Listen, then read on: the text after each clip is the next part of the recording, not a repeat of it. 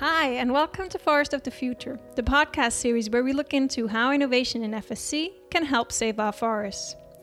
We all know that forests play a key role in combating the climate change and the biodiversity crisis that we're facing. In this series, we explore how innovation, especially within tech tools, but also more broadly, can help us protect our forests and support the mission of FSC, which is to ensure responsible management of our forests worldwide. In this episode, we continue the focus from last week on the impact of COVID-19 on our certification scheme. This week, we will take a closer look into what is happening on the certification side. The COVID-19 pandemic has put a halt to a lot of things moving around the globe, both humans and natural resources. So how does a certification scheme like FSC respond to this kind of disruption? A scheme where being able to travel to an audit site or have certified goods supplied is central to being able to function. FSC has put a series of emergency rules, or derogations as they're named, into place to make sure that businesses working with FSC aren't put to a halt unjustified. In this episode, I'll dive into these derogations along with our Chief Policy Officer Hans Joachim Droste to learn more about what they contain, how they were informed and created, and what we've learned from this disruption already. Let's dive in. I started out by asking Achim what FSC has done now that we cannot send auditors to certified forests and factories around the globe due to travel restrictions. In principle, we require that people have to go on site to conduct audits at least once a year. And this has good reasons because there's a lot of things you can only see on site. But in difficult circumstances, we already have a provision in the system that you can do audits remotely, something we call desk audits. Mm-hmm. And this is usually when people do not take physical possession. It's a very small scenario where you can do desk audits normally. And we have an interpretation that actually then expanded this and say you can also consider desk audits when there is a demonstrated security risk for the health of people. Mm-hmm. And we had in mind at that time that it's about civil wars, weather disasters like tsunamis. We had cases in Japan where this applied. And then when COVID came around, we got requests if that would also create a scenario under which these desk audits could be possible. And we got the first requests early this year from China, where this all started. Mm. And it was a very exceptional circumstance. And we then said, okay, this is a valid reason to allow these people to conduct the annual surveillance audits as desk audits, so remotely, and don't have to go on site and risk their lives and the lives of the people of the company. And as COVID was spreading, we got more and more requests to allow these remote audit options. And this is how it all started. And then we said, under these given circumstances, that there are travel restrictions, that there are lockdowns, where audits on site are not possible or would only be possible under very harsh conditions, we said it's reasonable to allow people to do this remotely. Mm-hmm. How is a remote audit then conducted? What are the requirements for such an audit? There must be the means, the communication and technology means in place. So the certificate holder and the CB, they have to agree on these means, on a safe and confidential data transmission option. Mm-hmm. Ideally, there should be also the option that you can do video conferencing, so you could even guide someone who is in the company through a company to show you via video capacities how the situation is on the ground. And of course, there's a lot of preparation needed. You need to agree on the time where people are available. It's a bit more effort even than on-site audits because logistics and infrastructure is a bit more challenging to be set up. Mm-hmm. But have you found that they actually function now that people are getting used to using them? Yeah, they're functioning very, very well. And I mean, there's also a lot of exchanges between CBs, between auditors, between certification schemes even. ASI and ISEAL are setting up regular calls with scheme owners and auditors to exchange experience and best practice. Mm-hmm. There is also a guidance document from the International Accreditation Forum which prescribes the options of doing remote audits and what kind of technology means are recommended to do that. And I mean, we are not operating as FSC in a vacuum, so others are faced with the same kind of challenges. Mm-hmm. And they try to address these challenges in a similar way like we do. So we are not doing something very unique. And we are also in active contact with all the other schemes and with actors like ISEAL, and we look at what IAF is recommending to operate in an internationally consistent manner. Mm-hmm. This is, of course, also a benefit for the certificate holders, because when they hold multiple certificates from various schemes, they can operate this in a similar way, the way they do these remote audits, and they don't have to adapt all their operations and manners on how to respond to this challenge to each individual CB in a different way. You mentioned before the word derogation. Is that the way that FSC can introduce a short-term change in the system? Well, what is a derogation? We have various ways to address short-term changes, and this is our rapid response tools, as we call them. Mm-hmm. A derogation is not even the most common one, because a derogation is an exemption. We allow people to do something which is different to what normally is required. Mm-hmm. So we invalidate a rule temporarily under certain circumstances. This is very rare. Other more normal rapid response tools we have are our advice notes and our interpretations. Mm-hmm. Because they close gaps in our normative framework in a faster way than waiting for the next regular revision. Mm-hmm. While a derogation is a rapid response to an immediate problem. Mm-hmm. In the past, most common scenarios were mostly about health risks of people, mm-hmm. where we had like outbreaks of riots, civil wars, tsunami events or others. Pandemic is mentioned in our normative framework as one of the reasons, but this is the first time that we ever really experienced that this was a real case. Mm-hmm. And your team must have been hugely busy these last months and trying to keep up with what's going on. How many derogations have you pushed out this year?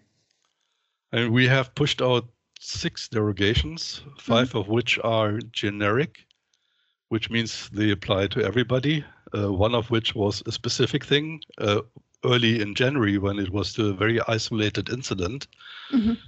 An office of an CB was locked down and they couldn't issue a certificate, and we have to give them a derogation to issue that certificate some days later than the original deadline, which mm-hmm. is also a very common thing for derogations. The deadlines are just missed by days. Mm-hmm. But the other ones, the 5 other ones, which are also in our Corona register, which is on our webpage, they are generic, and all CBs and all certificate holders can apply them if they are in the situation that the derogation describes. Mm-hmm. In addition to these 6 derogations, we have 3 interpretations. And the difference is that there was already an existing rule that allowed something which we then adapted to these circumstances, while a derogation addresses something which is a unique new circumstance. Mm-hmm. So that makes a total of 9 different new changes generic, or 8 of them would be generic. Yeah. Is that the normal pace for FSC? I mean, in the past, we never had something like this. I mean, this is something very unique, and nobody knows where it's going. And as we never had something like this in the past, the normal number of derogation we issue annually is between 3 and 5. Mm-hmm.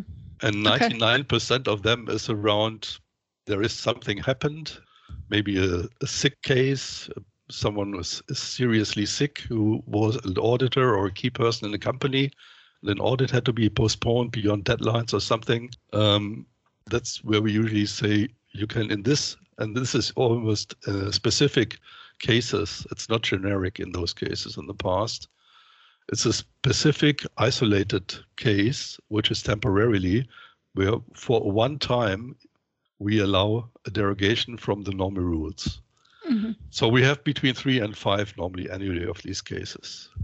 Mm-hmm. So now we are already at 6, as you say, for this year. it seems that we have now covered all possible scenarios with these 6. So I do not really expect that we get more in relation to this COVID event. Could you highlight the most important changes that have been introduced by those 6? Yeah, we have clustered them a little bit. And one derogation is addressing multiple issues because they all belong to the same cluster. So one derogation is dealing with this whole package of auditing requirements, that we allow CB audits to happen remotely under certain circumstances. And we started off with annual surveillance audits, and just recently we added a new derogation that based on a risk assessment, a chain of custody main assessments can also be conducted remotely. Then we have one derogation which addresses this whole cluster of auditor training. We have a number of requirements that training of auditors has to happen in face-to-face situations and on site, which is not possible at this moment. But in order to keep auditors qualified and in order to allow CBs to further qualify auditors, we had to also give them a temporary derogation to do this training remotely. Then one cluster is about groups, both in forest management and chain of custody, that we continue to allow the group managers to conduct their internal audits of their members, also now in a remote fashion when travel is restricted. And then we have 2 very specific chain of custody related derogations where it's about really chain of custody hardcore requirements. And one is about virgin fiber in recycled products, where currently there is a supply crisis for recycled material. And companies were not able to purchase enough recycled products to fulfill their delivery commitments. So in order to avoid a relabeling, which is always very painful for companies, we allowed them temporarily to add virgin fiber to recycled products, but still declare it as recycled material, recycled products.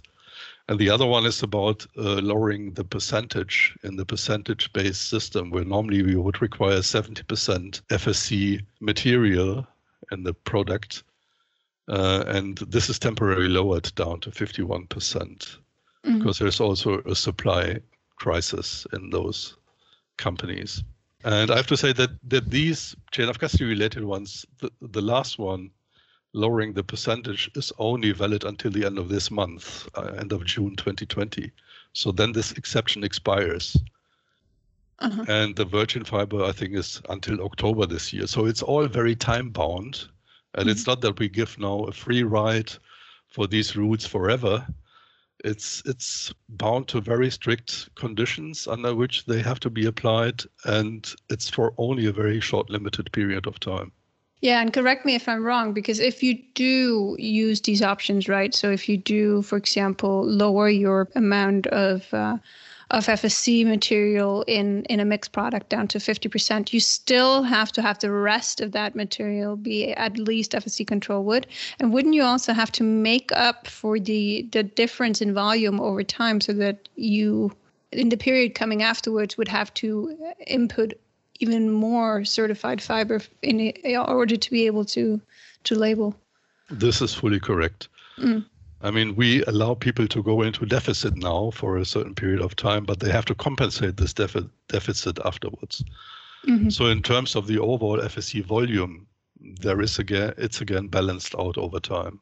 And I mean, even in practice, over a production period of a month or half a year, there is always a situation where you have a small deficit that you need to balance out with your next delivery, with your next supply delivery. So in reality, there is never a constant level of, let's say, 70%, but you're always floating around this over your production period. And now in principle, we just expanded this production period beyond the normal rules to allow companies to face this challenging situation. How do we actually inform our certification bodies and our certificate holders about these changes, these generic derogations? So for the corona derogations, we try to address this through all the channels that we had, through emails. It's very prominently on our webpage. If you enter our webpage, the first thing that pops up is the COVID-19 update, which is constantly revised to keep it always up to date. We hope and we see that our network partners are very actively in supporting us in communicating this locally and nationally. Mm-hmm. And we see that our certification bodies are also very active. So as COVID is such a prominent topic globally, we see that actually our certification body and certificate holder basis is very well informed of the options that are out there. Mm-hmm. But we still need to find a way that we get a better direct link also to our certificate holders. That's a link that is not very well established at this moment, but that is where we also need to get the information to. Okay, so now we know that FSC has already put major general derogations in place to make sure the certification can still happen. But what intelligence were these derogations based on? How do we handle the risk? What happens after the pandemic? And what have we learned already? Let's hear some more from Achim. The derogations are always coming out of a need that something is not implementable in the normal way. So it's usually a certification body who approaches us and says, we have a problem implementing this rule as per the letter of the requirement. And then, of course, they have to demonstrate what the problem is. So the information is first provided by the entity applying for the derogation, usually is a certification body, sometimes a certificate holder through the certification body. And then we analyze this information and develop a solution around it and do our research as best as we can and do a risk assessment based on what is presented. Mm-hmm. And how do you do that risk assessment? How do you know what kind of risk is involved? I mean, we look, of course, risk is this combination of probability and impact. So we look at these two dimensions, and depending on the scale of what is requested, if it's a derogation to backdate a certificate for like a week because they missed the timeline because some key people were sick, then it's not really a big risk assessment in that sense that you need to do. So it's done by a small team internally within PSU. And the impact of a 1 week's extension of a certificate is minimal, and it's an isolated case. So for these other ones that we now had, which of course have a bigger scale because they can be applied generically, we bring this up to a level of like the policy and steering group, where we have the COO, CEO involved, and then do a proper risk assessment together. But it's usually, of course, we need to act quickly, to respond quickly to the needs. So we cannot invest in week-long research. So we do a kind of best we can analysis of the situation and balancing the risk, and try to also consider risk mitigation measures that we can build into the equation so that there are strict conditions under which a derogation can be applied, that it's time-bound, and that there is transparency in the way that it is applied and makes it controllable both for us and for ASI, the controlling body of the certification bodies. Did you reject any requests for derogations in these last months due to risk? We have rejected one derogation when we had the riots in Hong Kong. We got a request from CBs to switch to surveillance audit. We also, in this case, consulted with our regional office in the region, with people from our system living and operating in or close to Hong Kong.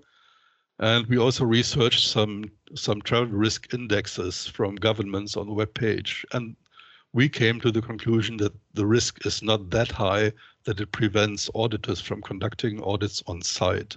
So this was a derogation request, for example, just recently that was rejected, not connected to COVID, but also connected to perceived health risk or security risks for auditors. Okay, so we do have precedents that you can't just always request a derogation and then actually expect to get it. It's not an automatism. We really look carefully into it because we know that every exception is an invalidation of our rule, and each rule has been carefully crafted. Because every rule has a reason why it's there, and it's an expression of a will of our stakeholders to regulate something. So, and if we invalidate this, it has consequences. And we have to be very careful that we control these consequences. So this is why we are not simply saying yes to all derogations. What happens when the pandemic slows down? Do we go back to normal? I mean, as I said, these, in case of the derogations, they are time bound. So once the derogation expires, the normal rule kicks back in terms of the requirement. What I think will change is the way we look at things in terms of processes.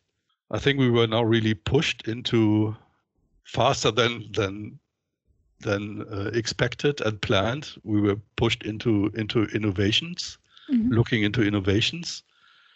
What options are available in terms of remote working, in terms of being more efficient and effective. And I think people got an appetite for that, and we got an appetite for that as well. And I think these are the things which will maintain, and they will make their way into our normative framework, into the system.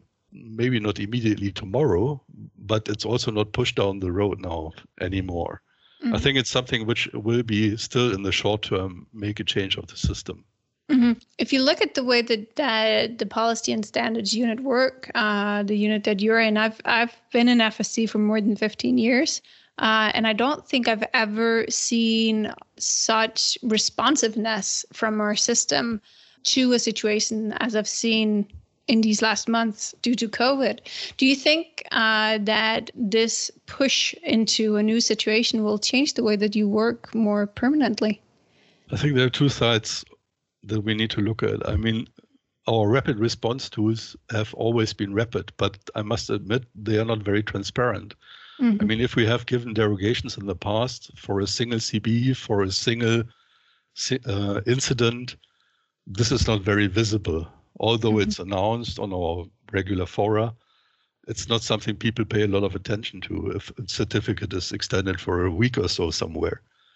But now with this situation where we had to respond to a large amount of requirements, to a massive amount of requirements, the situation is much more visible, and people are much more affected by this crisis than by any other request we had in the past, which is usually very local. So this is also a way that people see this now differently. But the other side of this is that we also see a need, but also a wish from our side to operate differently in the future, because we feel that our processes are painfully long, painfully complex, painfully hard to understand. And this is something we want to change. But honestly, this is not something which came out of COVID. This is something we already identified before. I mean, COVID may be another push that shows us really the need to do this now very fast, to implement changes very fast. But the need for change was already identified before. So we hope that we can develop better processes in the future. But we also have to remember these are processes not for single requirements. These are processes for whole documents, for packages of requirements, which is, of course, a bit more demanding in terms of times and efforts. And we also need to be careful not to overspan, because we still need to respect the right of our stakeholders and members to be part of a democratic and transparent process. That we don't limit them in their right to be involved and don't limit them in their right to be respected in their opinions. So I think this is a balance we need to find. What we do at the moment takes too much time, is too complicated, but we can also not go to something where we rush things so fast that we kick out the rights of our stakeholders. What has the responses to the changes and the possibilities been? I would say the majority of responses has been extremely positive. People were very happy that we were so fast in responding to the challenges and offering credible alternative solutions. At least most people have perceived them as credible. Of course, we know that there are also groups and people out there who have doubts about lowering the bar on requirements, even if it's only temporary. We respect those opinions, but we believe we have done a good job in mitigating those risks as best as we can. So overall, I'm very happy with the responses we get. And we also got the response that FSC is like the leader in terms of responses compared to competitors or other certification schemes. So we know that other certification schemes look at us on how we deal with these challenges and then adapt what we have developed.